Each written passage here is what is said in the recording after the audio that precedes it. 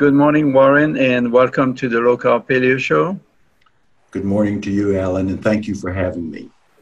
Absolutely, it's our pleasure. Good morning, Mark. How are you doing in Spain? Wonderful, thank you, Alan. Can't complain at all. And the weather's fine too, so what more could one ask for? Can't complain.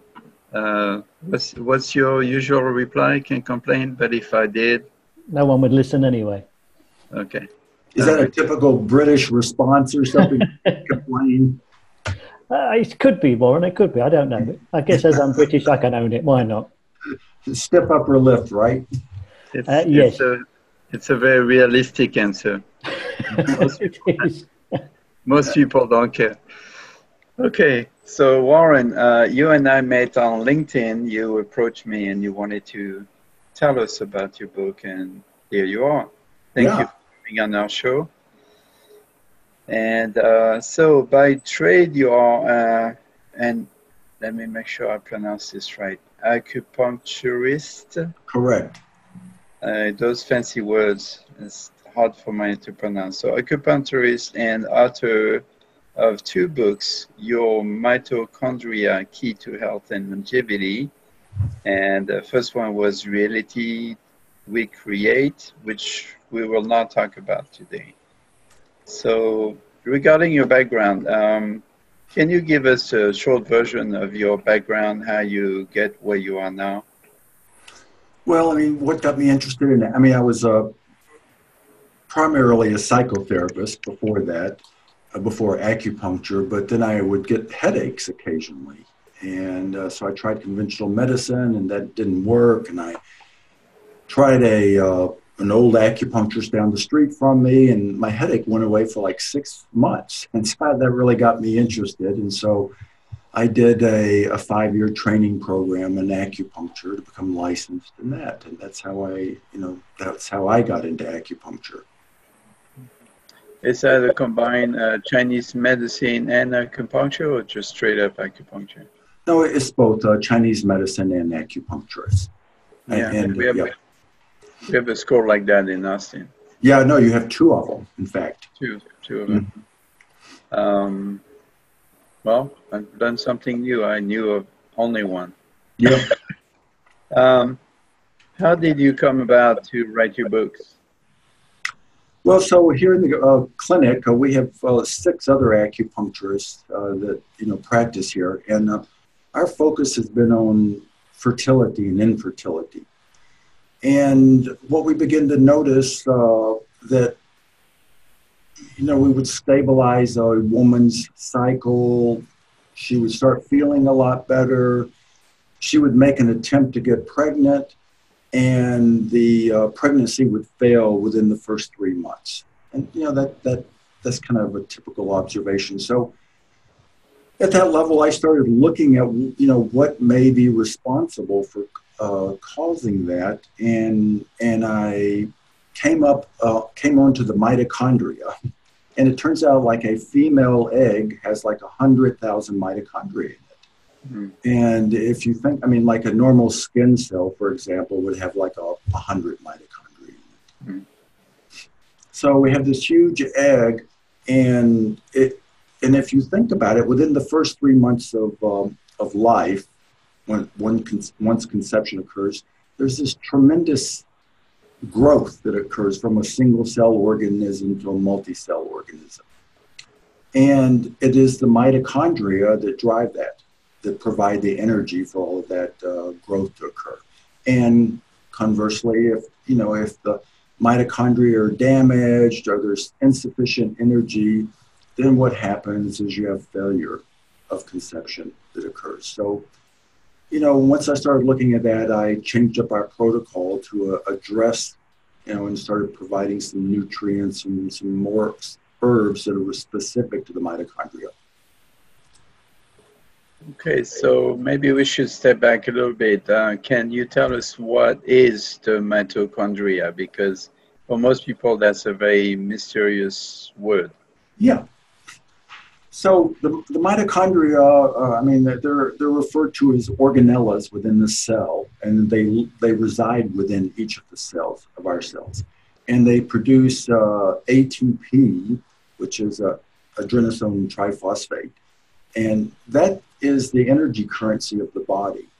So, I mean, the exploration in this book was that most people kind of think that they're, they think of the food that they're eating, goes down into the, intestines, broken down into nutrients, and that supplies the body. Well, it's really much more complex than that. So all of our cells have mitochondria and they're producing energy. Without the mitochondria, we wouldn't be here. And so they're a fundamental substrate of, what's going on. And I'll just say one other thing about this. I mean, evolutionary wise, it's been like, millions of years ago, all that was on the planet was these single cell organisms. And they were limited about how big they could grow because of gravity. They got too big, gravity would crush them. So something really unusual happened at one time, and that was one organism was engulfing another organism to eat it, to digest it, and there was a deal made. And the deal was, hey, look, don't eat me. I'll reside inside of you and make all the energy for your body, and you provide me the nutrients. And that fundamental statement, that fundamental evolutionary stage allowed what we call specialization to occur. So like specialization is our heart, our bones. I mean, like at the cellular level, there's all these structures within the cell that support the cell, that allow it to, there's cytoplasma, which, recycles components. All of that occurred because of that fundamental evolutionary step of incorporating the mitochondria for the internal energy production into the cell.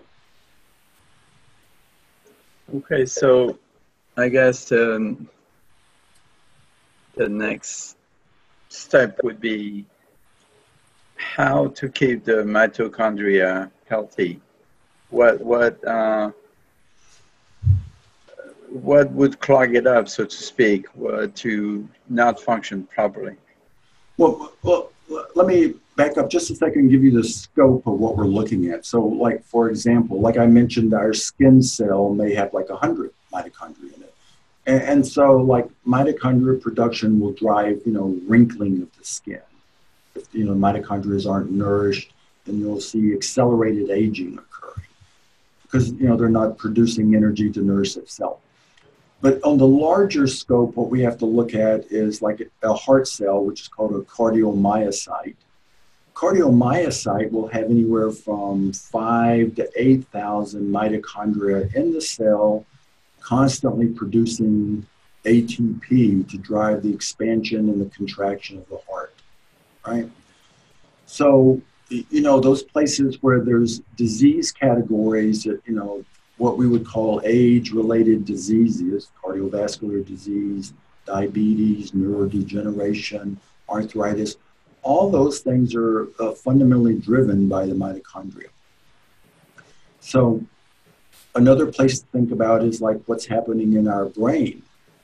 There's all of these neurons firing, and every firing that occurs in the brain requires a unit of ATP to drive it.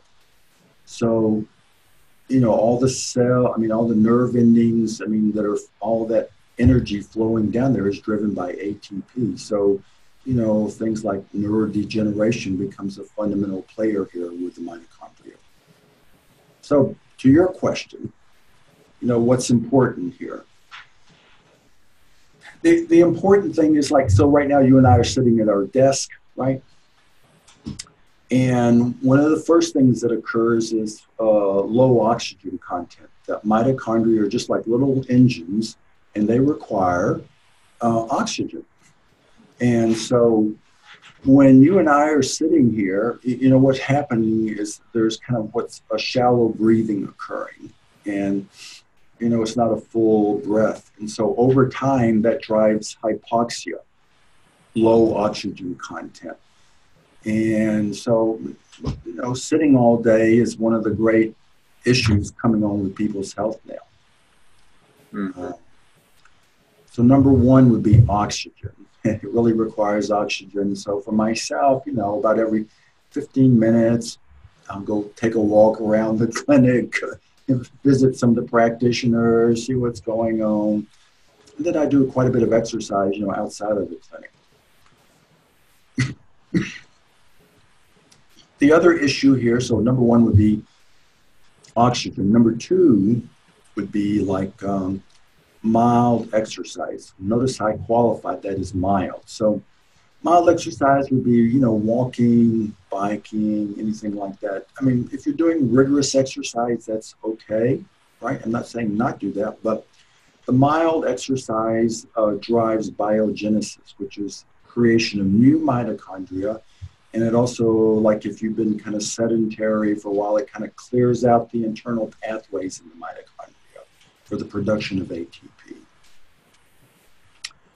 The next one is like, it's what's really important is the mitochondria really need, so there's two sources of energy, right?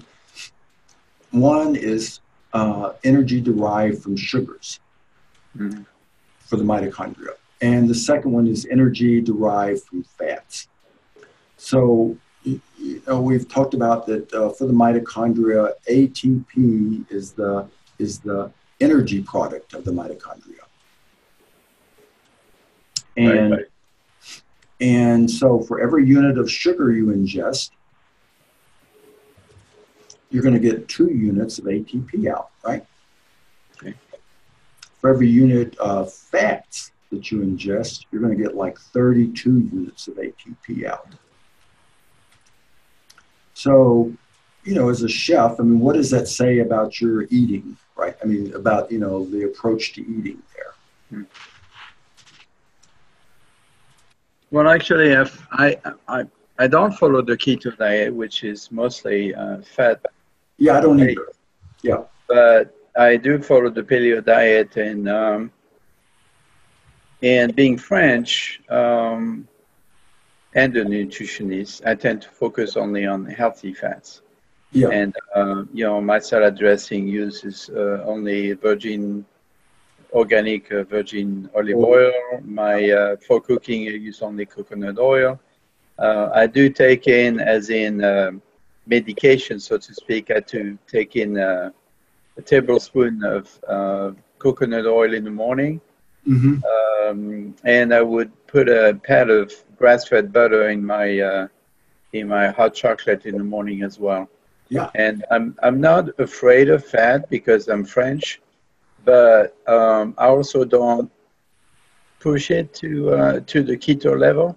Mm-hmm. I like to keep my diet balanced, variety, freshness, and all that. So going back to your question, so what you're basically confirming is that, at least for some people, the keto diet would be a good choice for mitochondria's health. Right. But they need to also add the other elements, the exercise. And, right. So from my point of view, good quality fats are like, good quality butter, good quality, a red meat can be okay. The fats in the meat, the fats in the chicken are okay. It's just the quality issue here that, and you're going to get much more energy production, ATP production from the good quality fats as opposed to the carbohydrates and the sugars. It's just right. And the thing that, I discuss in there is that the carbohydrates and the sugars, they drive a process called reactive oxygen species, which are, they're kind of like radicalized, they're kind of like radioactive material. And they have the ability to punch holes in the membrane of both the cells and the mitochondria because they're so charged. And so, you can imagine that sets up an inflammatory response, which is, that's going to drive the aging process even more, accelerate the aging process. Right. So speaking of which, again, we need to repeat the fact that there's fats and fats. There's good fats and bad fats. That's right. Personally, I tend to focus on omega-3 fatty acids. Right. which are, you know, my understanding, and I'm not an expert in mitochondria, but the cell walls are porous, and omega-6 fatty acid tend to either block them or create inflammation. Can you talk to us about this?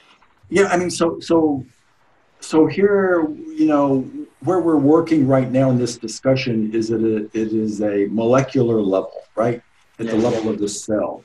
And it's totally amazing what's happening at that level. I mean, so your comment is like, you know, it's these openings. Well, these openings actually are in the cell. They're all over the cell surface, and they're like little doors that open up and shut, and this opening and shutting is driven by the mitochondria, the action of the mitochondria.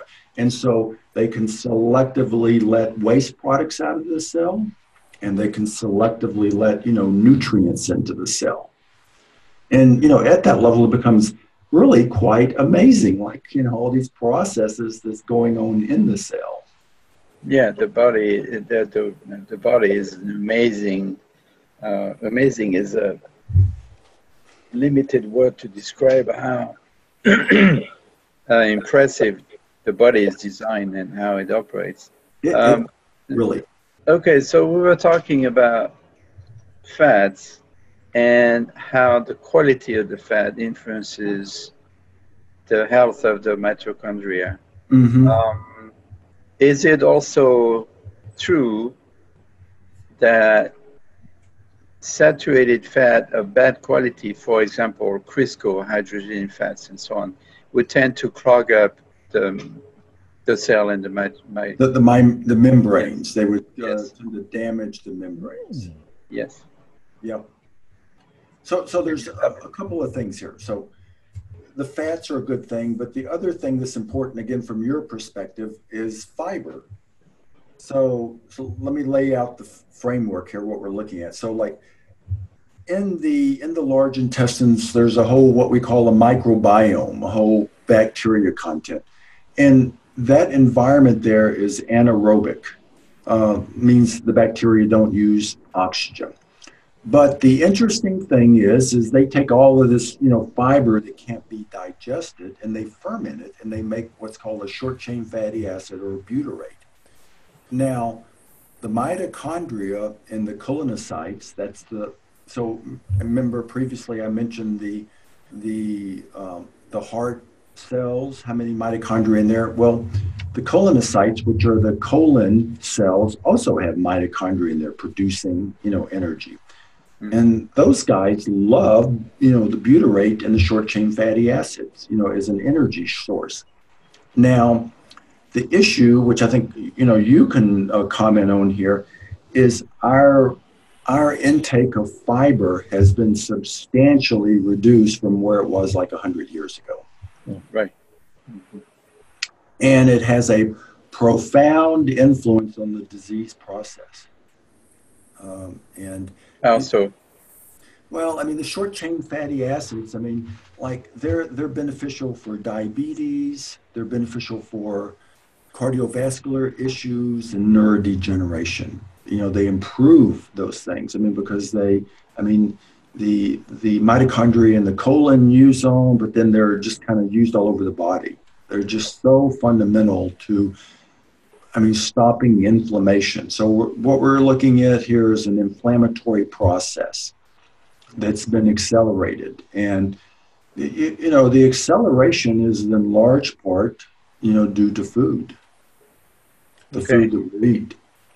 So is short-chain fatty acid only created in the colon through fibers, or is it possible to ingest short-chain fatty acid? I mean, there's definitely supplements out there like fructooligosaccharides, which are short-chain fatty acids, you know, and I mean, they're fiber, but then they're broken down into fermented in the large intestines, and then they produce the short-chain fatty acids from it. You're not going to find a supplement with short-chain fatty acids by itself. Okay, so then what is your recommendation? You know, of course, there's the usual 8 servings of fruits and vegetables a day. Any particular fruits and vegetables, or do you have favorites, for example? Well, I mean, the things that have that create a lot of short chain fatty acids are like radishes or Jerusalem artichokes, or artichokes or bananas or things like that. Those are excellent, and carrots. I mean, those are excellent sources. But for the people that we see here in the clinic, I mean, there's a transition period. I mean, a lot of people, they come in and they think they're eating really clean, but I mean, it's just far from it. And, their Right. consumption of fibers are just, minimal. Yeah. I mean, I guess, the thinking here is you just have to understand. I mean, if you're cleaning up your diet, what you're thinking, that you're only shopping in the perimeter of your grocery store. You're not going into those interior aisles, because that's where all the processed foods are. And Yes. so it kind of, kind of makes it a lot easier to shop. Right. So I'm good on the radishes and the bananas. I'm short on the Jerusalem artichoke. I'm good on the carrots. Yep. And I make sure always have salad every single day. Yep. Typically mixed greens, and I would add broccoli and radishes and nuts to it and so on. Yep. So that would be, for example, a one example of good kind of fiber, right? Yep. That's going to produce those beneficial bacteria in the large intestines, which are going to produce the short chain fatty acids. Now, on this particular subject, does soluble fiber versus insoluble fiber have any different effect? Well, a soluble fiber, like a carbohydrate. Mm-hmm.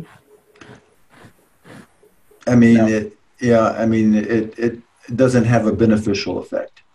Okay.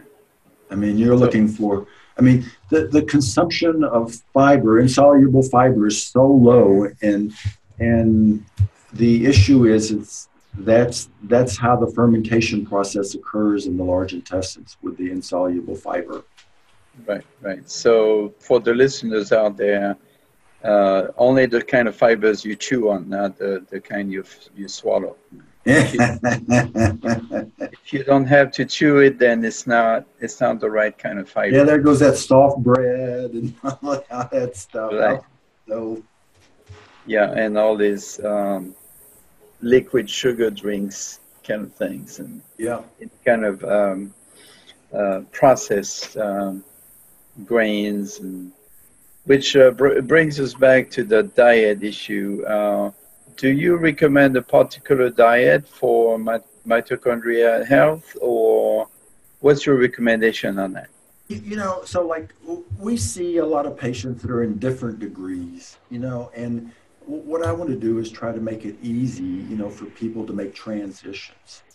And so, we just try to lay out the overall approach here, and, really stress to them how important it is to get the fibers in.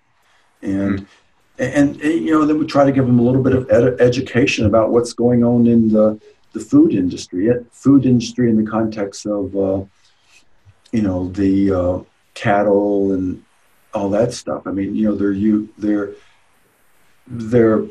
because of the way that they're, marketed. I mean, there's a lot of antibiotic use going into the cattle, the chicken, the pork, and all of that has a detrimental effect on what's happening in the gut, and then in turn the mitochondria. Right. So yeah, I mean, we're fully aware of the issue. We've talked to farmers and ranchers, and I'm absolutely against using corn, soy, and alfalfa genetically engineered, because the GMO ready crops are actually antibiotics. They actually kill the beneficial bacteria in the gut. So we have a double whammy effect. You're getting the wrong kind of fat from the wrong kind of ingredient, like soy and corn. but you also get the genetically engineered part, which is designed to kill bacteria in the ground and on the bugs and so on and so forth. So it gets into our gut and it damages our flora, internal flora, and affects how we digest your food, including the fibers and so on and so forth. So there's a chain effect that's extremely important that we are trying to repeat over and over again in this show, that we need people to understand that it's not just the type of food you eat, it's the quality of the food that's very important. Right. Our previous guest 2 days ago made a good comment about this. She said it's not just the food you eat, it's the food that your food eats that's important. The food that your food eat, the food that your bacteria eats is important. Is that what she means by that? No, she was referring to the food that the cows is eating, the pig is eating, the chicken is eating is important as well. It's not just, you don't just buy just beef. You choose to buy beef from industrial production, or you buy beef grass-fed that feeds on grass, right, which is their natural food, not on industrial food like we mentioned before, corn and soy. Yeah. Well, so like it's really, I'm actually writing my third book now about the microbiome, but what you're referring to is it's the plant shikimate pathway, and the plant shikimate pathway. So we're talking about neurodegeneration now, Parkinson's, things like that. Which I've already given you the reference for the mitochondria, but the neurotransmitters like the serotonin, the dopamine, the norepinephrine, all that stuff, our body doesn't make those on its own. It comes from the plants, and it's the shikimate pathway which makes those enzymes, which then come in and interact with the bacteria in the gut. So when you're talking about Roundup and GMO and all of that, basically breaks that pathway, and so then we begin to see a rising occurrence, like with kids, is ADD, attention deficit disorder, or it's like depression or anxiety with adults, and that's all driven as a gut related issue. Now, which is totally different than what the pharmaceutical industry is telling us. Yes. Would you include autism as part of this spectrum? Yep, I would. So without stretching? Generally, we see that coupled with antibiotics. So with autism, here's what we see. We see that there's a cesarean birth. Yes. Right, and so there's a cesarean birth. And then from there, we see rounds of antibiotics due to ear infections or things like that. So all of that ends up profoundly affecting the microbiome.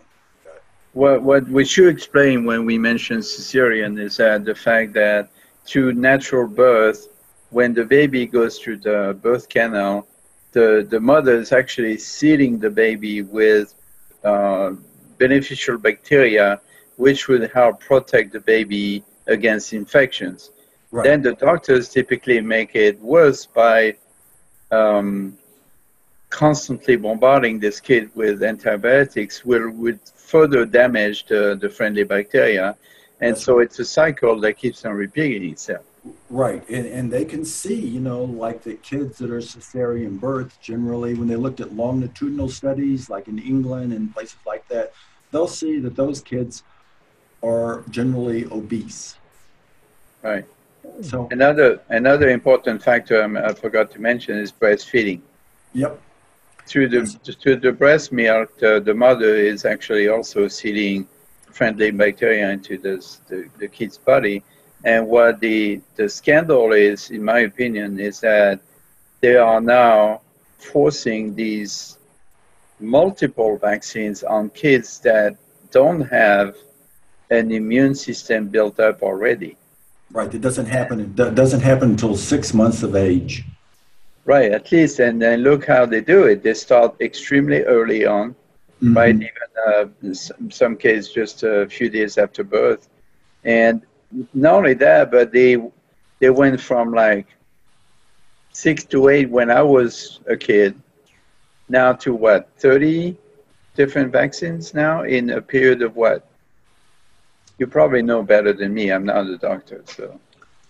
I don't have that number, but I mean, you have to be, It's a too parent many, has to be whatever it really is. diligent for their kid. So I want Right. to share one other thing here, so you get the full implication. So the you remember early on in the discussion I said that the mitochondria, like the female egg has 100,000 mitochondria in it, right? Mm. Right. And so here's something totally interesting, that egg, as soon as there's conception occurs with the sperm cell, the mitochondria in that egg kill off all the male mitochondria. So Uh-oh. yeah, so the so you It starts early. yeah, and so like genetically, I mean, there's kind of like a mitochondria Eve. It gets past. I mean, the female, you could back us up to a mitochondria Eve, because whether you're male or female, you have your mother's mitochondria in there, right? Oh, really? Mhm. So here's the next thing. So you mentioned birth, right? So the way a birth happens, it's the kid is head down, face towards the butt in the Mhm. birth process. And so what happens is kind of like a tube of toothpaste. The kid gets a heavy dose of vaginal bacteria and a heavy dose of rectal bacteria. Mhm. And that's how they populate themselves. I mean, they're streamed. So let's compare that to a cesarean operation. What happens is, they're getting exposed to the environment around them, the doctors around them, the bacteria, and the skin of the mother, which is totally different than what they would normally be exposed to. Mm. Mhm. So, the female really reigns supreme here. At that level. I mean, it's Yeah, I mean, for the sake of expediency, it's a shame that it's coming back, and I'm glad that it does come back. But for a while during the 70s on, it was more efficient and more um, profitable to do cesarean than to wait hours for the baby to come around, right? the natural time, the natural cycle. Yeah. Yes, yes. So again, we go back to the same old issue that Mark and I are hopping on, as a Western medicine is all about profits versus the care of the people, and in this case, the mother and the baby. But Yeah. I'm I mean, glad so this is reversing. I try to make it, at one level, I agree with you, but at the other level, I mean, like, it's kind of, I mean, Western medicine has become so focused on, like, finding a cure, like, for cancer or things like that. And it's like that they miss the forest. Yeah. They miss the effects of the mitochondria on our health, or they miss the effects of the microbiome on our health. And it's just within the last 10 years, there's 10 years that there's been a big emphasis on both mitochondria and microbiome research, and really beginning to understand it, Mm. Mm, how it affects our health. yes, yes. What was Mark? What was the name of this lady doctor that wrote a book on Terry, mitochondria? And do you on remember? which? The, Terry, the, Walls. Terry, Terry yes. Walls. yes, Terry yes, Baldwin. Yep. I know yes. her. She gave me a introduction. I mean, authors, and she's got an amazing story. She You know, has, yeah. heard herself. We've had her on the show 2 times already. So, it was very instructive how she corrected her MS through diet, through Yeah. basically a modified paleo diet. Mm-hmm. That's why we tend to focus on the effect of food on health, and that tends to be what we are interested in. Moving along, as working in the Chinese medicine field, are there other modalities that you use to help your patients? No, I mean, like Chinese medicine, the way it traditionally was done was like diet was a component. For instance, back then, if you're eating hot, greasy foods, I mean, there'd be dietary recommendations. If you're eating excessive cold foods, there would be, like during this winter time, there'd be recommendations about eating warming foods, right? So that was a pillar. There was massage was a pillar. Chinese herbs was a pillar, and finally, the last resort was acupuncture. That's what the evolution of it was. Mm-hmm. Okay. Well, I think I'm done on my side. Mark? Yeah, I'd just like to return really to the best sources of good quality dietary fiber. What would you recommend that people put into their diets more, and if they're missing stuff, or increase if they've not got enough? What are your favorite go-to foods for good fiber? Well, I mean, unfortunately, as I said, I mean, overall there's about a 60% reduction in fiber intake over the last 100 years. Mm. And food is so processed and stuff like that. So my schedule is busy, and so what I do, I try to supplement myself. I have a oleosaccharide fiber that I use, and then generally I'm eating salads. There's the I really like radishes and tomatoes, and those are all really great ones, and the asparagus and the broccolis, and those kind of things. I mean that. Some people shy away from. So then the question is, how do you take care of yourself if you don't like, vegetables is not your favorite source here? Hmm.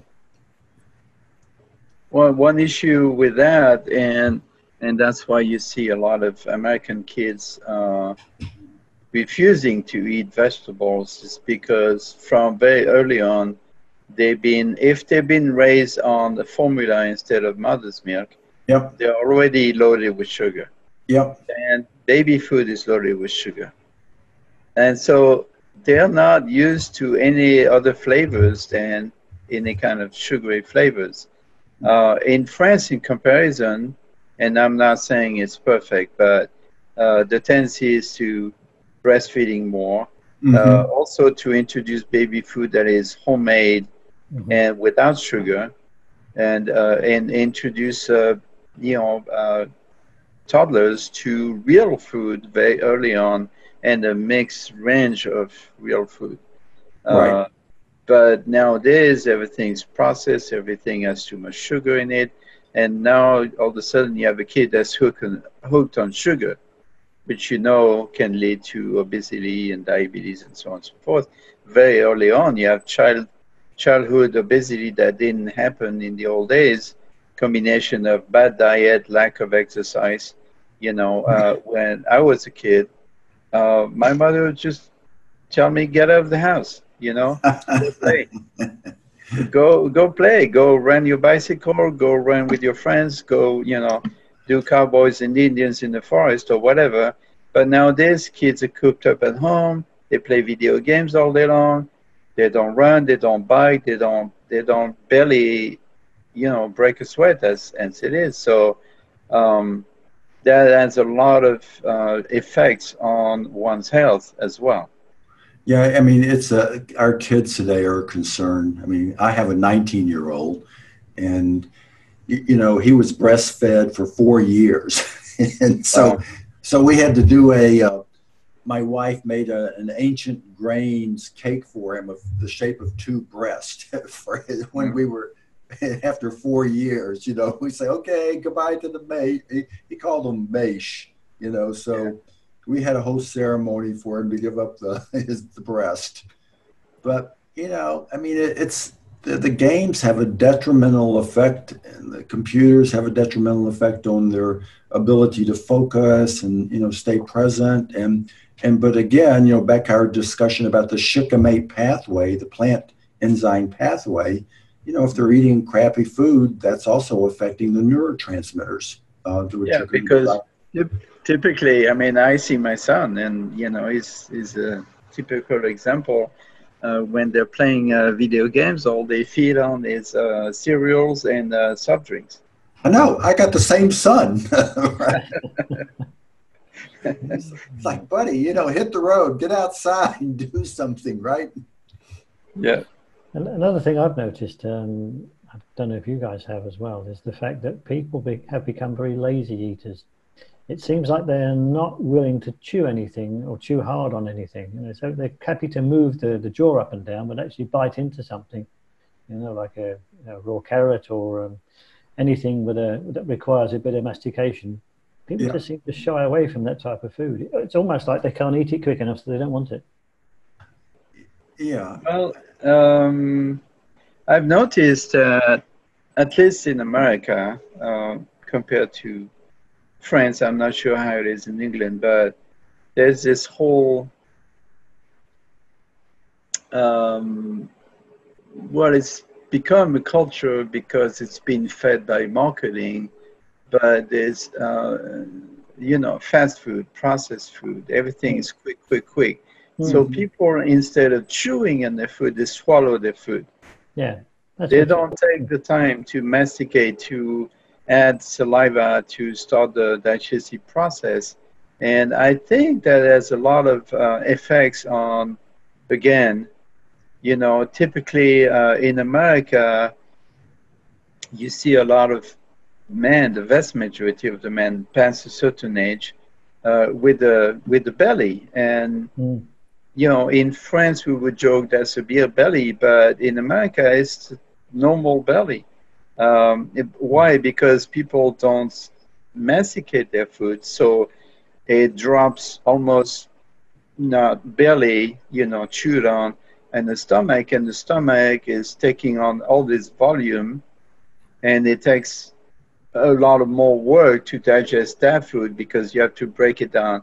The stomach is doing all the hard work that your teeth should be doing, and I suspect that the reason for this tendency for, you know, a belly in this country is absolutely related to the lack of chewing your food, and not just in chewing your food, but also enjoying your food, like tasting, enjoying the flavor of the food versus just like 1-2 bites, boom, gone. Does that make any sense? Yeah. Well, I mean, you know, from my perspective, I would see, like, so we talked about how the positive effects of short chain fatty acids and, you know, diabetes and obesity and things like that. I mean, fast foods, I mean, that's going to be a minimal production of short chain fatty acids, which are going to translate into fat, abdominal fat, the brown fat, and generally it will accumulate around the belly there. Yeah.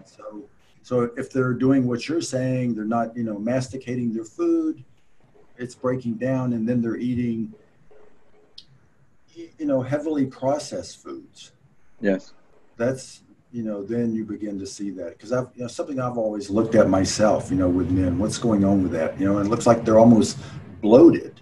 Yeah. You know. Well, I think there's two things there, though, isn't there? It's not just the how can I put that? The fact they're not chewing. It's also the ingredients in the food are causing inflammation of the stomach. Right. You know, and bloating as well, obviously. But when you're eating that level of garbage food, then it's going to cause inflammation throughout the body and all the problems associated with it. But anyway, moving on, Warren. Yes. A lot of the information that we've been talking about today is in one of your books, isn't it? Would you like to, if you've got one handy, if you can put it up on screen so we can see what it looks like? Okay, you'll have to tell me if you can see it. Can you see that? Yeah, just come back a tiddly bit. Come back. That's it. And this is actually the shape of a mitochondria. That's is it really? They are weird. What the hell is that? You know? Yeah, I was wondering if it was like a colon or something. Yeah, the colon, right? No, this is what the mitochondria, and each of these are like little chambers where it's stepped up in energy, where the ATP is made stronger and stronger to drive these processes. Oh, right. So this is the book, and you can find the book on Amazon, your Mitochondria, or you can go to our website, my website, which is wcargal, CARGAL.com. Oh, and that's nice and easy. Both books. I have some free downloads if you're not sure about it. You know, we have products that we could use with the mitochondria to, you know, for health issues. I mean, specifically around cardiovascular issues that people would want to consider if they already have those issues. Super job. And if they want to get hold of you personally, you're in Atlanta, aren't you? I think you said. Yeah, you know, you can. I'm on LinkedIn. You know, Mm-hmm. send me a message, or I'm on. You know, you can call the clinic, and they'll put you in touch with me, or email the clinic, and you know, they'll get that too. You know, I'm very interested in, you know, how people respond to these protocols. So I always like to talk and find out what's going on. You know, how you doing with this? Okay, super job. Now we've covered a lot. Is there anything that we didn't ask you that we should have? No, I had a great time. Excellent. It's fun, you know, yucking around with you guys. Well, as you know, we don't take ourselves seriously, but the message is always the key thing. Super job. Yeah. Alan, over to you. Yeah, but don't take seriously, but when we get serious, we get serious. Thank you again, Warren, for being on the Low Carb Paleo Show. And as we say in Texas, à votre santé, y'all. I'm from Fort Worth, and we would say howdy-os or something. Yes. Thanks, Lawrence.